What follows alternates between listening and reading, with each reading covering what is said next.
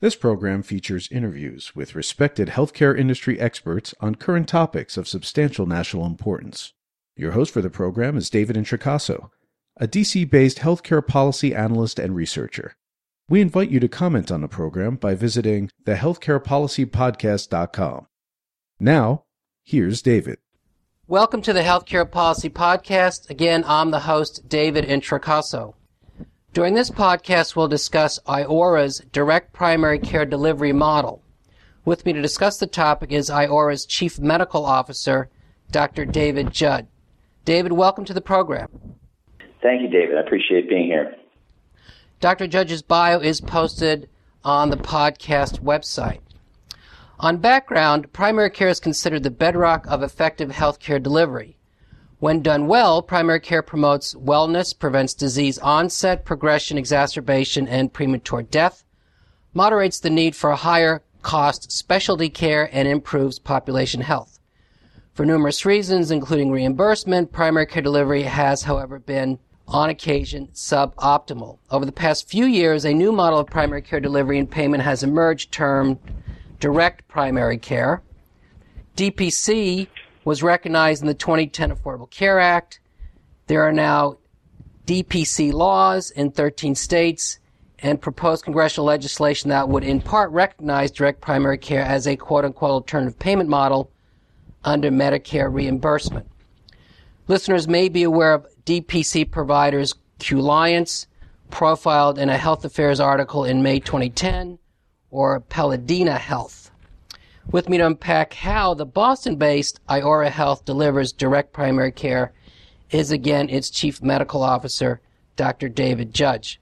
So with that on background, David, let me begin with a very basic question. What was the impetus for the creation of Iora Health? Yeah, David, I'm happy to address that question. I do want to make one comment about the direct primary care movement. Although we are certainly linked in ways to that movement, we don't consider ourselves strictly a direct primary care company. So I'm happy to talk a little bit more about that. But we certainly believe in moving away from fee-for-service. So in that way, we have many of our colleagues out there doing direct primary care that we believe in what they're doing. But our approach is a little more complex than that. Fair enough. I did. Yeah. Fair enough. So thank you for clarifying. Okay, good. So again, on the impetus for the creation? Yeah, so the impetus for the creation of Iora Health was really, it begins with our founder and many folks that he sort of collaborated with, agreeing that, the existing way of providing primary care was increasingly broken. And that is from several standpoints. One is that the patient experience was very poor, and patients, especially more recently, are starting to look for more value in their care and having a hard time finding it. And the other side of it really is that providers and staff who work in primary care practices find it to be a very difficult environment to do what they love to do and train to do, which is to take good care of patients. Doing that in very brief visits and being paid only for volume of care just did not seem to make a lot of sense, and is increasingly burning physicians out. And so the impetus for the creation of Iora was really to restore humanity to care, and that's sort of our tagline. And that's really supposed to mean for patients and for providers and staff that work in practices. So let's go into discuss the delivery model. Could you explain the elements that make your delivery model different than traditional primary care delivery? Sure. So our model is different in a lot of ways. I think perhaps most importantly in that we are really about relationship-based care. And the most important thing that we do is that we form a trusting relationship with patients, and we really invite them into almost a partnership. We're moving away from our old culture and a tradition in which physicians were very directive with their patients and would tell them what to do and sort of send them on their way. We're really looking at this much differently and have recognized the power of engaging patients as really the driver of their own health. So what we do is we invite them to set goals, and then we design care plans around those goals, and we support them with, yes, many of the traditional things that we do in medical practice and bring medical expertise to their care. But I think more importantly, we engage them in a relationship with a team. So it's not just with the physician. There is a physician or nurse practitioner who plays the primary care provider role, but patients will meet a health coach who really becomes sort of the center of the stewarding of the relationship with the patient and will work closely with them towards the goals that we've set. We also have on the team social work playing a behavioral health role largely, and nursing support in the practice and additional administrative support. But it's really about teaming around the patient. And if we can do that successfully, we've found that we can engage them in a way that enables them to reach their goals more effectively. I would say that what's very important to know is that in order to do this, we're trying to prove that you have to do a few things. You have to beef up the reimbursement for primary care. So in order to have a team of coaches, working providers, and social workers and others on this model, you have to get away from fee-for-service. And so we only work in contracts with payers that allow us to be paid in a capitated way, or increasingly now in risk-based contracts. This allows our teams to be very flexible in how they use their time and work with each patient. Some patients need more time than others, and that could mean longer visits, and often means more touch points through scheduled calls or even home visits, groups and classes. So we've been able to be very flexible in the way that we deliver care. We also felt that in order to do this effectively and to center the care around relationship building and collaboration, that we needed to build out essentially every part of what we call an operating system, and that includes the people and the roles on the team, the processes that we use to deliver care, and the technology. So we did not feel that the existing electronic health record technology today would be able to support this kind of care readily, where it's really designed to enable physicians to code and bill in a sort of transactional nature.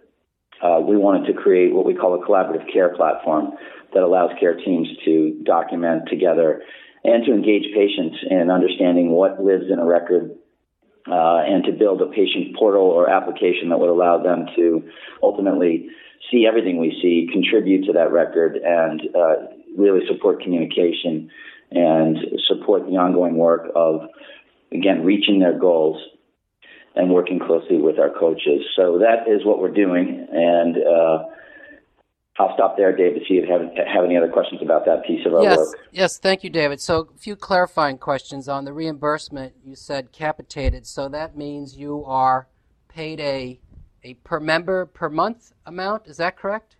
That's right. So the first several practices we launched were with self-insured payers, and what we did was work in contracts where there was a per member per month payment. We're now moving more into contracts that allow us to work in a risk-based setting, so Medicare Advantage or on the exchanges in a few states where we're just getting launched, so that there's an opportunity for us to capture not just a per member per month payment, but if there's value that we're creating in the form of savings, that we can share in savings. And relative to the payment, you are full risk then for all services beyond or including beyond primary care. That's right. Exactly. So as we don't begin at full risk, but we move there relatively quickly as we enroll patients in the first months and years of these contracts. Okay, you did mention Medicare Advantage carriers or insurers. What other types of payers are you contracting with? Employers or unions or others? Yeah, the first several practices were with self-insured entities, and we continue to work with a few of those early partners, including a few unions and a college, and with a healthcare provider as well, with a hospital. And then again, increasingly, we're working with payers who are in the Medicare Advantage space, and now just getting into a partnership, launching practices soon on the exchange in a few states. And that's where I was going next. What states you're working nationally, correct? That's right. We're getting started on the exchange work in Chicago and Atlanta this January. So we've been in the planning mode, preparing, and now in the enrollment phase of signing patients up, and we'll soon be launching these practices in January 2016. And just to clarify on the reimbursement, since you're paid per member per month, your billing is substantially simplified. You're not filing claims. You're not under the traditional fee-for-service system. That is largely true. In basically, what is important to understand is in risk-based contracts, we still have to document and submit some codes in order to be paid for the work that we do. It's much simplified, and we don't worry about levels of billing that were tied to, the things like the number of minutes I spent with a patient or how many reviewed systems did I do. I don't want our providers having to worry about that, and for the most part, we're avoiding that stuff. But we do have to think about at least coding for some of the chronic illnesses that we take care of, as some of those codes matter to, for example, CMS when they decide how are they going to pay us per patient if it's not by volume. And relative to restoring humanity back to the care delivery model, or care delivery rather, what types of physicians or what type of clinicians do you look for, or what are the attributes of you're looking for in developing and building out your workforce? Yeah, that's a great question. So we certainly look for physicians and primary care providers. We have some nurse practitioners as well, and nurses who obviously come with a passion for primary care and for caring for patients and for having longitudinal relationships with patients. Many of them are relatively junior, coming out of training, and have really worked recently in sort of team-based settings and are very comfortable in that setting. I think there's more of an emphasis in training there than there might have been in the past. We're also wanting and are starting to attract more and more mid to even later career physicians who maybe have worked in more traditional settings, but when they see the way that we work, they're excited about the sort of supportive environment of working on a team. Not everybody is meant for this work. I mean, it really is. It's intense in a way because we work together in teams all day long, and the upside of that is incredible. I mean, we really are together, supporting each other, learning from each other, and that's physician to physician as well as physician to health coach, physician to social worker, and every combination you can think of. So sharing the care is rewarding. It's incredibly powerful in terms of learning. It's incredibly supportive, especially where we take care of many very complex and sick patients. Often physicians feel the stress of that when they feel like it's just them and the patient in the room trying to figure out how to manage their care. But when we do that in a team setting, it feels easier to do and that you can share the work. So I think many physicians are a great culture fit for this. We look for physicians who will be willing to really step back in a sense and support the team, allow folks like health coaches, many of whom are lay people that come from the communities that we serve, to grow and develop into caregivers in a way. And so that takes stepping back and allowing something special to happen, and not sort of just directing what's going on, as many doctors are sort of traditionally trained to do. So we pick the physicians who we think are a good fit, and then we let them come and test it out. Part of our interview process is allowing physicians to spend some time with the team and see how that feels to them, because it is a very different experience.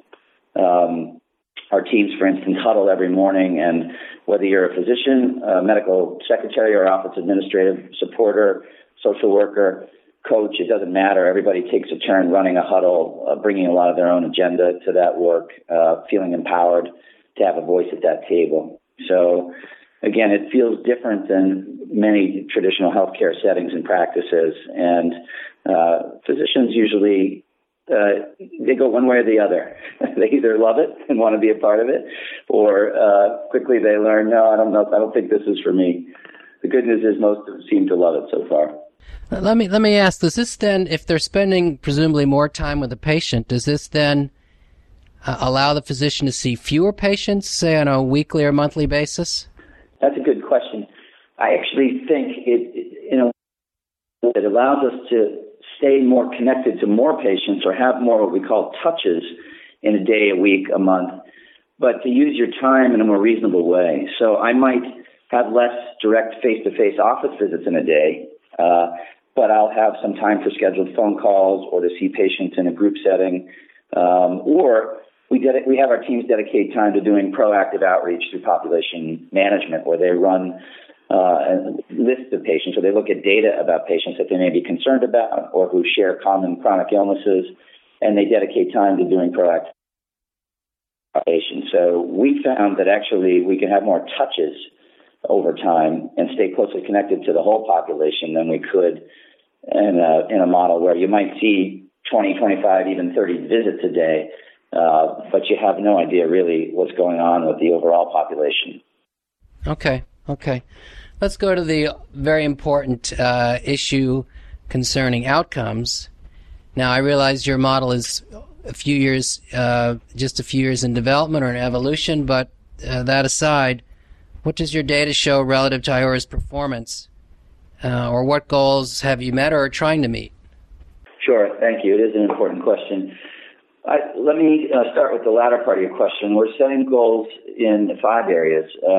The first is patient experience, and we feel that it's incredibly important for patients to have a consistently excellent experience, because that's the first step in engaging them in a trusting relationship, where we're going to ask them to really, again, be sort of a partner in the work and support them, but ask them, again, just often to change behavior or work on goals that can be very difficult.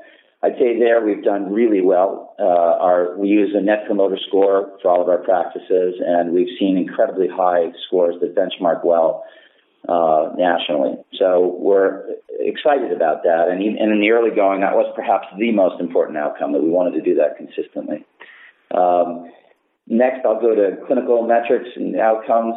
We measure and are measured like anyone would be to the same sort of measures of chronic disease and prevention and screening that we think are important. Part of our development work is in creating our own internal, essentially data management platform, so that the teams can have data at their fingertips to keep an eye on how they're doing.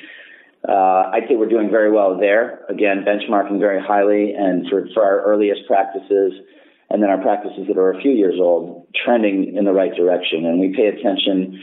I want to make a note, too, that we pay particular attention to behavioral and mental health issues, depression, anxiety, the impacts of stress on our patients. And we try to go after those in particular as quickly as we can early in relationships with patients, and are monitoring that closely. I would go from there to overall cost and utilization.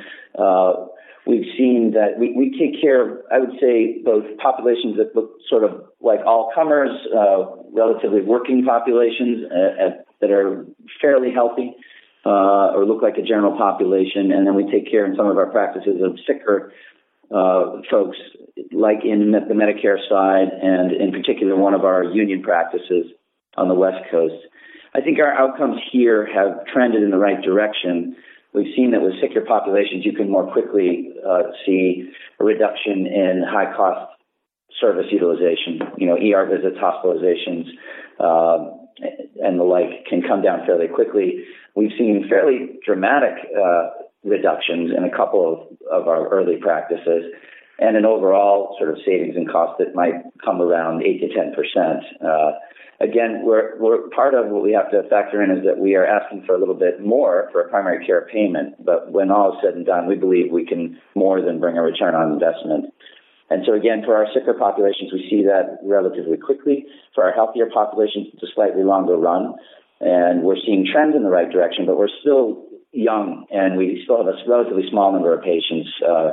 So I can't comment otherwise yet on those outcomes. We're doing a more rigorous evaluation with one of our early all-comers populations that will have some results, we hope, in the relatively near future.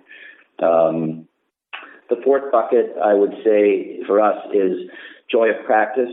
So we keep a close eye on the happiness of our teams, and in our early going, we have a way to measure that, but we're looking for even better ways to measure that and to really be effective at understanding when a team is doing well or when a team may not be doing well, and help them to sort of develop in a healthy way and to be high-performing teams. So that's incredibly important to us and is a vital part of our mission. And then the fifth bucket that we keep an eye on is financial sustainability. So there has to be a business model that works, that really allows us to continue to invest in what we're doing, and different ways that we measure that. But right now, the big metric for us is just enrolling patients. We want to see that we can bring a lot of patients in to all of these early practices. And we know that for these slightly different business models, meaning Medicare Advantage versus the exchange versus the self-insured model, again, for each of them, enrolling patients is what matters. And financial sustainability takes a little while to sort of get there, but in the early going, that's what we're focused on. So I hope that helps. No, very thorough. David, I appreciate your comments. We're at our time boundary, so thank you for participating in the interview. Very appreciative. Thank you, David. You have just heard another edition of the Healthcare Policy Podcast hosted by David Introcaso. To comment on this program or others, to see information about upcoming interviews, to suggest a program topic, or to hear an archive program, please visit our website, thehealthcarepolicypodcast.com. Thank you for listening, and please listen again soon.